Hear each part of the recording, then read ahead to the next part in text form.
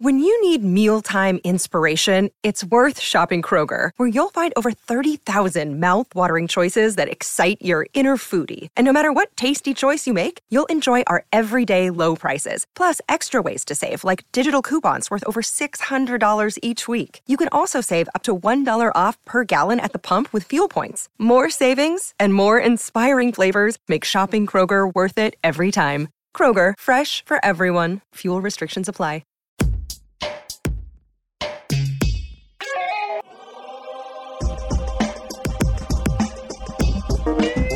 Welcome to the Drill Down. We've got business stories behind stocks on the move. I'm Corey Johnson with episode number 208.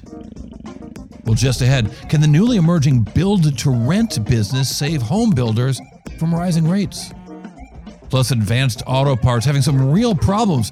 But is the problem the industry or just a crummy company? And measuring the health of the economy with an inside look at some of the successful malls in some of the nation's fastest growing cities. Whitestone REIT CEO Dave Holeman joins us. But first, it's sponsor time.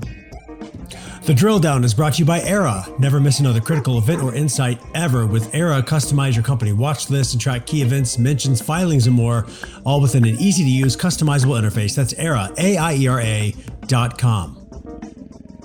And you can listen to the Drill Down podcast on any of your favorite podcast platforms, including Player FM, Listen Notes, Deezer, iHeartRadio, TuneIn, Amazon, Audible, Stitcher, Pandora. Isaac, I still can't do the whole list with one breath. It's so long. It includes Apple Podcasts and, yes, Spotify. If you don't like the way you're listening to it now, there's lots of options available, but make sure to hit the subscribe button to catch every show.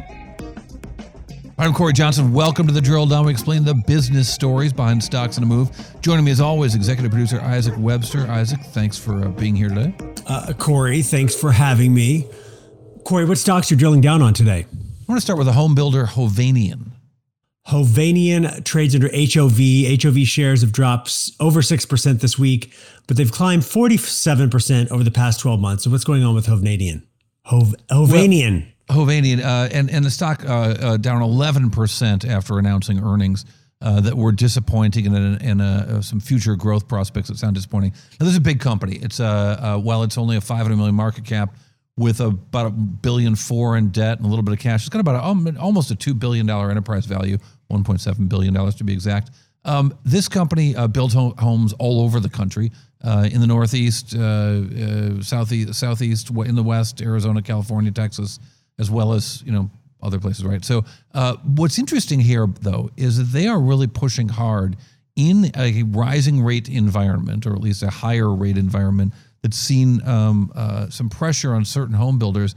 They've had some success with build for rent. What is build for rent? What does that mean, build for rent? What does that mean? I was glad you were asking. I was waiting for you to be asking. Well, build for rent. I'm so glad you asked, Isaac.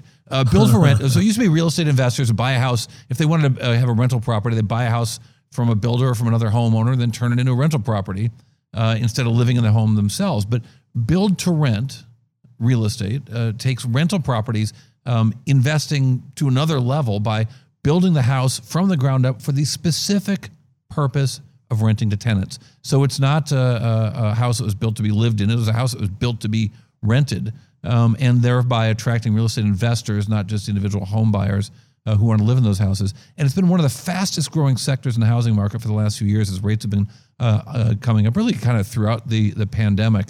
But in this environment right now, when a lot of home builders are reporting difficulty with rising rates, mortgages are harder and harder to get, what's happening with build to rent? Well, Hovnanian CEO Ara Hovnanian shared this. Interestingly, it's kind of followed the pattern of normal for sale communities. It slowed toward the last half of 22. Mortgage rates for our normal customers went up, but they also went up when the build for rent buyers as well. So a lot of them went to the sidelines for a bit. But as the market, in fact, picked up at the beginning of the calendar year, it seemed like the appetite for build for rent investors also picked up. So we're seeing that as a good little supplement to our normal business. It is choppier, though, because it depends on, what transactions happened in a particular month. So it'll be volatile. But overall, we're optimistic about the long-term demand for build for rent, and we anticipate strategically making it a more important part of our overall portfolio. So that wasn't enough to save the company, at least in the most recent quarter. But nonetheless, I think it's an interesting development in the world of real estate, Isaac, where you have these brand new homes that are built for the express purpose of rent. Yeah, exactly. I didn't realize that was such a fast growing sector of this sector of the sector. Sector of the sector. I think for builders right now, they're gonna hold on to anything that's giving them hope because it's so hard for home buyers to get mortgages, so much harder than it has been. Corey, what is your next drill down? Let's look at our old favorite, Sportsman's Warehouse. Sportsman's Warehouse, yes, trades under SPWH, and shares have fallen 26% over the past 5 days and fallen 48% over the past year. Talk to us about Sportsman's Warehouse. So this company was a pandemic darling because they're in the fishing, camping, and shooting business. All those activities saw a huge surge in activity during the pandemic, and that's gone away. So they reported first quarter earnings, and they stunk. $268 million in revenues, down from $310 the same period the previous year. Same store sales down 18%. And it's worth noting they opened new stores. So to have that big sales decrease, not just in terms of same store sales declining, but having 11 more stores, but revenues were still down significantly. Now they blamed the weather. All right. Blame the weather in the West. Right. It was rained a lot. Although blaming the weather, whatever. Fewer people doing outdoor sports. They mentioned inflation. But gross profits, down. Gross profit margins down to $80 million from $99 million in the same period in the first quarter of last year. So they blame product mix, but the biggest change, Isaac, this company sells guns and they sell ammunition. And the decline in margins in the ammunition business, we've talked about it a little bit in the show for listeners who might remember, but the ammunition business was huge a year ago and 2 years ago. And they could charge just about anything because inventory was so low. Well, the inventory's back. Here's what the CFO, I should say, of Sportsman's Warehouse, Jeffrey White, had to say. In terms of ammunition, let's talk about industry and where we're at as we sit here today. The industry is very full and robust in terms of in-stocks in ammunition. The consumer is no longer buying excess boxes of ammo. They're coming in and buying what they use. They're able to find anything that they want at this point, and they're able to find, copious quantities of it on the shelves. So there's really no reactionary behavior from the consumer. In terms of the competitive landscape, we, as noted, we've seen some declines in the margin profile, but I'm not seeing any aggressive promotional activity in the market like we saw pre-COVID when there was, a ripe in-stock position or an overstock position. So I have yet to see aggressive promotional items.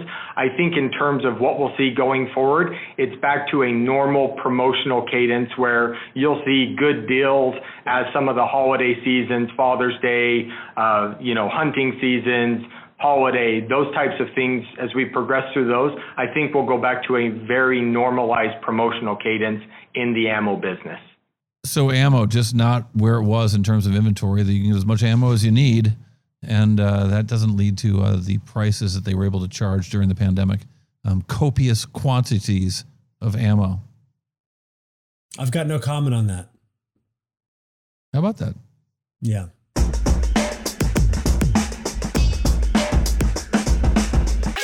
Corey, what's your next drill down? I want to look at S&P 500, Raleigh, North Carolina's only S&P 500 company, Advanced Auto Parts. Advanced Auto Parts trades under AAP, and shares have dropped 37% over the past 24 hours. Just a steep drop down if you're looking at a chart. And AAP shares are lower by 61% over the past 12 months. What's happening? So the company reported, you mentioned, 37% drop in 24 hours. Okay, so this sales of $3.4 billion. It's actually up a tiny bit from the first quarter of last year by opening new stores, not unlike the Sportsman Warehouse store we just discussed. But same store sales down 0.4%. But net income way down, almost 70% year over year, much worse than the lousy analysts on Wall Street were able to guess. By the way, have I gone off on this subject lately? But the whole notion that companies miss estimates is such garbage. Corey, I think you talk about this every single show. Miss estimates. Every the single analysts show. Misanalyze. Sorry. In any case, they really misanalyzed this one because they thought earnings would be down 13%. They were down 69%. And as a result of not earning a lot of money, the debt levels of this company are maybe a little worrisome. I mean, debt to EBITDA now at 3 times EBITDA, not a comfortable position to say the least. So who are they blaming? Well, who aren't they blaming? Advanced Auto Parts is blaming that there are more new cars on the road, so fewer parts for older cars. It's blaming inflation for the cost of the parts that they're selling. They're blaming supply chains. Remember those? I do. The things that the last company we listened to weren't having any problems with anymore. Well, these guys still are apparently. But something's off here because their competitors, O'Reilly and AutoZone, they did all right. They even saw same-store sales growth.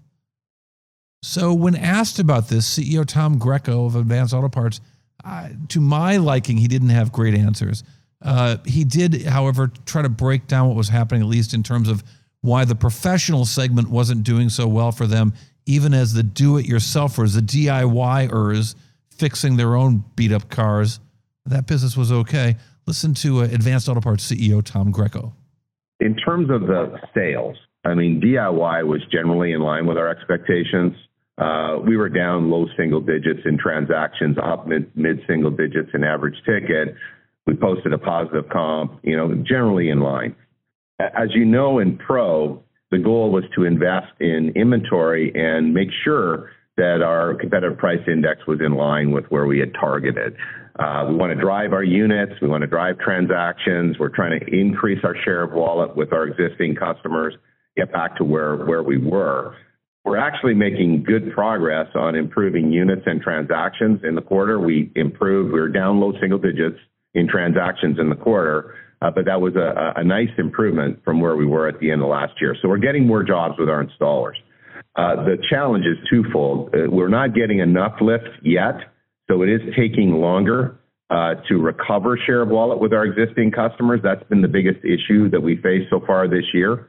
We're going to stay at it. It's taking longer than we'd like, though. And then in terms of our average ticket in Pro, it was up low single digits, which is significantly below how we planned that business. And as we look forward, that's going to be a big P&L headwind for the year. So headwinds are the worries here that this lousy quarter is going to be followed by more lowering guidance. Again, talking with their average ticket prices, not up a lot, given where inflation is. But just kind of bad results from this company, suggesting that maybe it's not just a bad environment, but maybe a bad company. All right, strip malls. They aren't working for everyone, but they are working for our next guest, Whitestone REIT CEO Dave Holeman. Now, his malls in the Southwest and Texas, they are seeing rents surging right now, despite inflation, despite worries about the economy. Something's working at these malls. What is it? We're going to dig into their business and see how it's working with Dave Holeman of Whitestone REIT right after this. The Drill Down is brought to you by BrainTrust, a global talent network that matches highly skilled technical freelancers with the world's most reputable brands. BrainTrust has helped clients like Bank of America, Goldman Sachs, Porsche, Under Armour, and more build agile tech teams fast at a fraction of the cost. Visit BrainTrust.com, that's BrainTrust.com, to learn more. Welcome back to the Drill Down Podcast. We're joined right now by Whitestone REIT CEO Dave Holeman. Joining us from Houston, probably? From Houston, yes, sir. Is that, our listeners cannot see us, but it looks like over your shoulder is a giant cash register, a golden cash register. That is correct. The listeners can't see us, but I do have a cash register behind me in my office. Is it a side job? Or what do in case this REIT thing doesn't work out? No, just a remnant from the past. It's interesting. My friend Tom Siebel has a Turing machine, a keyboard from the original Enigma machine that cracked the codes in World War II. And I was once short a stock where the CEO of a gaming company in Las Vegas had a Wall Street sign behind his desk which suggested to me he was more focused on the stock than the business. But you are focused on your business, which sounds like a bad business to be in right now, and that is managing commercial real estate in 2023 in this REIT. Make the case for me that your business, which has been thrown out baby with bathwater, is different than the plight of some commercial real estate. Well, first of all, Corey, thanks for having me on, and it's a pleasure to join you today. It does seem like commercial real estate's often in one category in the headlines. What I'd like to share with you and your listeners today is how Whitestone is very different, and there are very different types of commercial real estate, even though the headlines today seem to lump all of that together. Certainly true. So let's talk about what type of real estate we're commercially we're referring to. Sure. Whitestone REIT. We are focused on shopping centers, typically 100,000 square feet. We operate in Texas and Arizona today, in really the largest and fastest growing MSAs, and then look to have shopping centers extremely well located, embedded with neighborhoods, and then put together a great mix of tenants. Would those tenants include, I don't know, there's a bridal company that went under a few weeks ago, Bed Bath & Beyond as well, even tenants that were once popular aren't anymore. How do you manage that, and what is the duration of your leases? How does that compare to industry norms? Yeah, great question. So maybe I'll just roll back a few years when I think about our space and the activities that's gone on. A number of years ago, REITs in this space tended to fill up centers with big box hard goods and soft goods retailers, try to keep their expenses low. And there was some success in this, in the more static world with lower inflation, lower interest rates. And most of these REITs signed long-term leases with really, flatter rate structures, but over a long term. And the pitch was safety. I don't think that's turned out to be entirely true. If you signed a 15-year lease with Bed Bath & Beyond or Toys R Us, and you wake up 15 years later in a different world than when the lease was signed. So at Whitestone, I think our core thesis is we believe that active management really can provide higher returns. And there's a lot that we can unpack in that, but with that, we have smaller spaces, we have shorter leases, and we love to be very active in the real estate. We put a lot of time in knowing the consumer, trying to identify trends, find out what's coming, not what's here, look to put together a tenant mix that complements each other. And then from a lease structure perspective, as you asked, we love the shorter leases. I think in terms of kind of gardening, at times you nurture your success and sometimes you weed. Both are critical activities. So Whitestone believes in active management, love putting together a well-curated tenant mix, but I would say our core thesis focuses on active as opposed to historically a little more passive in our space. Well, so let's talk about that, because that's been both internally in your SEC filings. You talk about the duration of the leases and the risks that can create, and that's certainly been a criticism of the company, or at least questions raised. And our listeners know I won't dance around it. I'll call a spade a spade. Short leases expose you to changes in the economic cycle, which is good on the way up and bad on the way down. Is that fair to say? Well, I think it's fair to say, but I will tell you, part of my philosophy is, and part of my style is, I believe in being very truthful and identifying problems and handling them. So if you think about signing a long-term flat lease, you may feel good, but there may be underlying issues. So I would rather have the opportunity to actively work with tenants, have shorter leases. In good times, obviously, those businesses are succeeding. We're able to push our rents up. In down times, I would rather be able to work with a tenant, try to help them in their business, but if ultimately they don't make it, be able to replace that tenant. So we believe that shorter leases allow us to be active in both good and bad times. And I'm not a believer in in bad times having a shopping center that's got a bunch of tenants paying rent that are dark. I mean, we want to be active. We want to move. We want to work the space. We want to be able to move tenants. The shorter leases also provide less restrictions on the owner. So if you think in terms of value, clearly a lot of value comes from the rights you have. So we're very careful with the rights we have in our real estate. And those longer term national tenants tend to have more restrictions, more control of the real estate. So we think the benefits of the shorter lease and active management outweigh potentially downside, from a shorter lease term. Give me an example of a trend that you guys see coming and that you're encouraging by seeing more of this particular company. I'll let you pick one to move into your centers.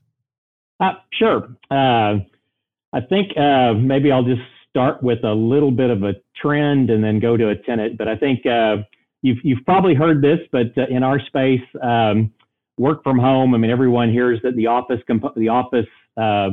what's going on in the office world these days. For Whitestone and some of our peers that operate in suburban markets, we're continuing to see people orbiting and revolving around their homes more. And so we've benefited from the trend of the work from home, the hybrid workforce, which I think will continue in some format. From a tenant perspective, I think continuing to see food, I would tell you food is our largest category. And in that food category, we group grocery and restaurants. So maybe a little different than others. I believe the biggest competitor to the grocery store is probably the restaurant, because that's where people are looking for ways to feed their families in a quick way. So we continue to see great entrepreneurial businesses in the food category. We've had some more of the Korean hot pot restaurants. We've seen some folks from the West Coast move into our markets with, I think Dozone was a Seattle-based Asian concept that we've added recently. Around fitness, continue to see personal fitness continue to evolve and be very, very popular. I think coming out of the pandemic, there was a concentration of folks on their health and wellness. So we continue to see fitness be a great category for us. Yeah, restaurants, I wanted to drill down on that a little bit because we heard from a recent show, we heard from Kraft Heinz, and they talked about people cooking at home more, inflation hitting them in the pocketbook, in the wallet, and therefore the pocketbook. What am I, 7,000 years old? The pocketbook. In any case, the cliches come. But people maybe go into restaurants a little bit less. And I wonder what that means for you with such a concentration in restaurants. Sure. Maybe you're not seeing that. No, sure. Good question. Restaurants is our biggest category as far as a percent of our base rent. One of the things that Whitestone has always embraced is, diversifying our risk. If you look at Whitestone's tenant mix, we have our largest tenant is just a little over 2% of revenue, and we have about 1,500 tenants in 5 million square feet. So really, from an individual tenant perspective, we manage our risk and our concentration. The restaurants that we have in our centers, we focus more on the family and quick service restaurants. We locate our centers in probably higher household incomes than the average in a community we operate in. So we believe in our centers, one of the primary factors continues to be convenience. As I mentioned, people working from home, hybrid workplaces, that doesn't mean you have more time. I think sometimes that means you have less time because you're running to more children's activities, you're doing more things. And so we continue to see convenience drive behavior. And the restaurants in our portfolio continue to do very well. I will tell you, I think we're located in very good markets, probably some of the fastest job population growth markets in the country. Yeah, it's interesting when you look through the numbers on your recent conference call. You talked about increase in the number of leases, increase in the square footage, the average rent per square foot. You don't talk about traffic, and I've always wondered how companies in your business measure traffic. I'm sure you do. Yeah, technology in our business has changed over a number of years and is extremely helpful. So we use data in numerous ways. I mean, the source we use for traffic is called Placer AI. Everybody uses that, right? Yeah, everybody uses it. It tracks your phone. Obviously, you have some app, but it gives us a lot of great info. It gives us great info on how long people are staying at our centers, how that particular tenant is performing compared to their other stores. Say you have a franchise, it will let you know, is that franchise one of the top performing as far as traffic in your area, in their portfolio. It tells us where people go from your center and where they come from to your center. So that's a great thing we look at. If we have the traffic tells us that if they're going to a particular place, it might be a void or a need in our center. So we do look at traffic. I mean, let's drill down to that just a little bit more. So yeah.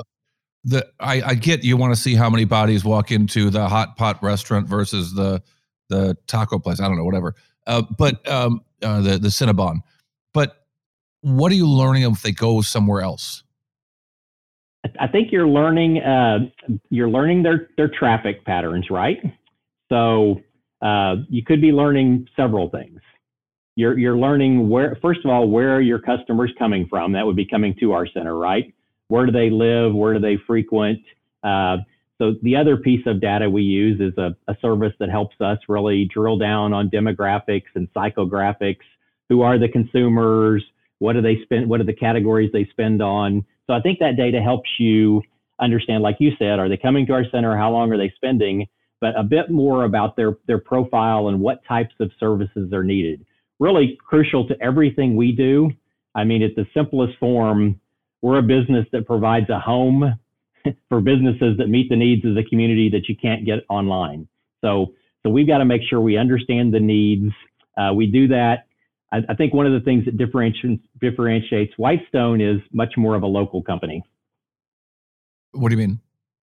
Just because of our footprint being 2 states, Texas and Arizona, compared to some of our peers that are spread out more across the country, we fundamentally believe that real estate continues to be a local business. It's important to live and work in an area, know who the best tenants are in various categories, and know your neighborhood. So in our markets, we have all of our own people that do our leasing, do our property management, interact regularly with tenants. So we believe very strongly in the value of that local knowledge.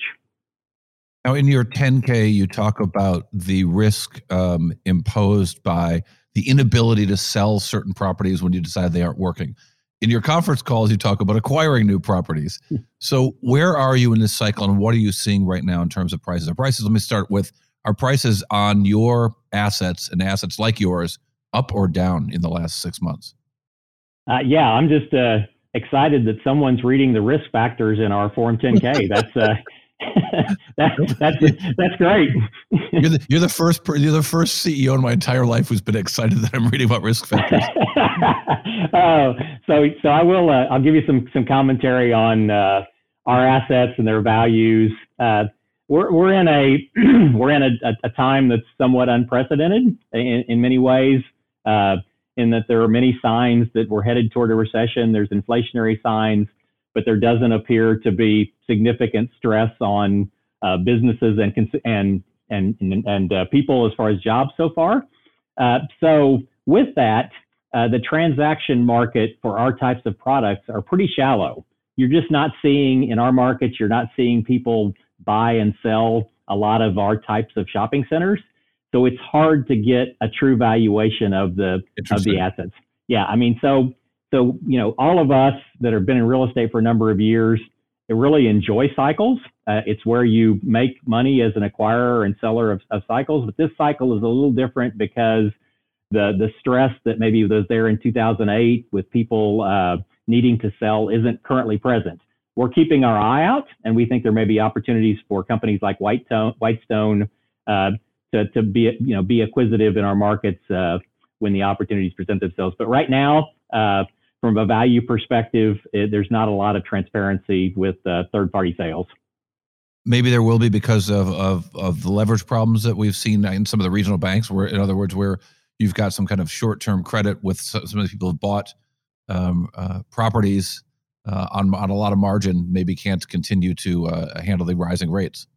Yeah, I think you're correct. I think we will see. I mean, I think we'll see folks that are having to deal with that. You'll see private owners of real estate that it's too much work.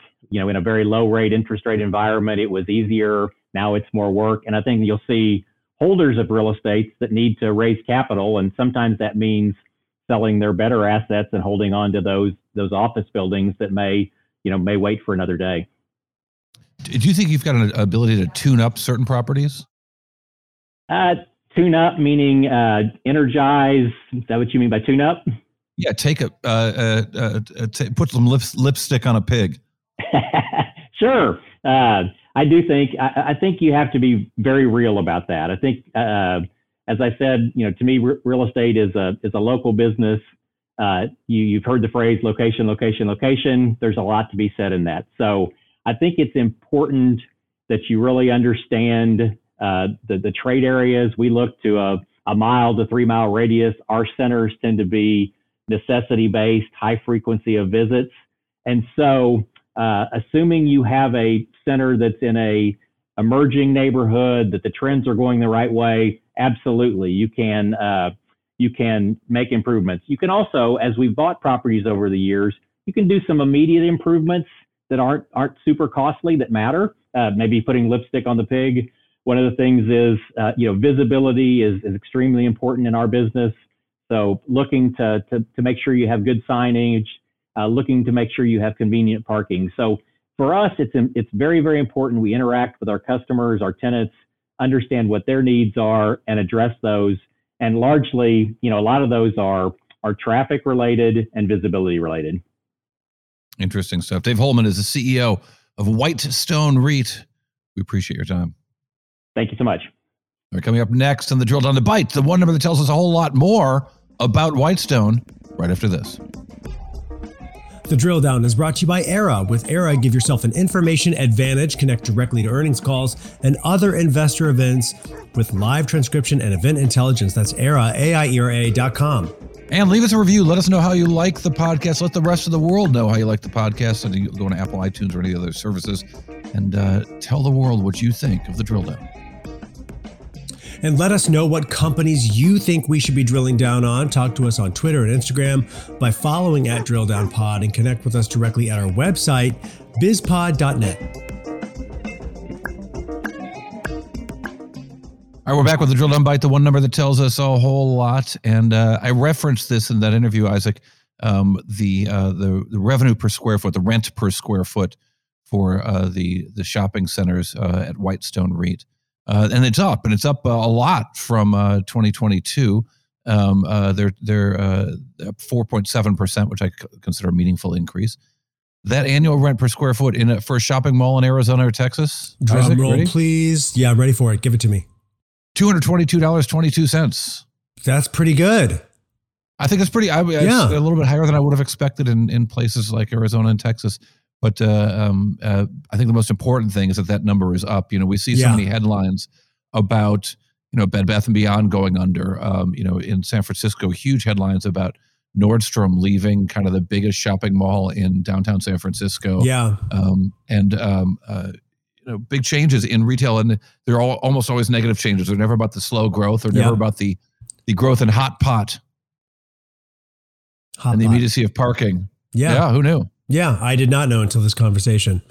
We should change the name of the show. Just call Who Knew? Who knew? Maybe not. We'll stick with the Drill Down. Yeah. You've been listening to Drill Down Podcast. We're grateful for that. Isaac Webster is our executive producer. Ben Wilson is our editor extraordinaire. I'm Corey Johnson. The Drill Down is a production of the Business Podcast Network.